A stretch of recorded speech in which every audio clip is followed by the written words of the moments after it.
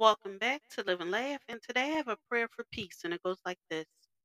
Lord, I come before you today to cast all my burdens onto you.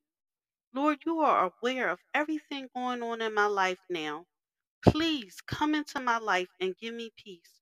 Remind me to think of you and your goodness instead of worrying about my problems.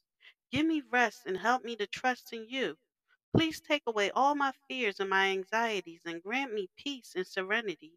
Comfort my heart and give me the strength to endure this trial. Thank you for gracing me with your presence and your comfort through Jesus Christ. I pray, amen. Thank you for listening. If you know anyone that could benefit from this prayer, please go ahead and share it.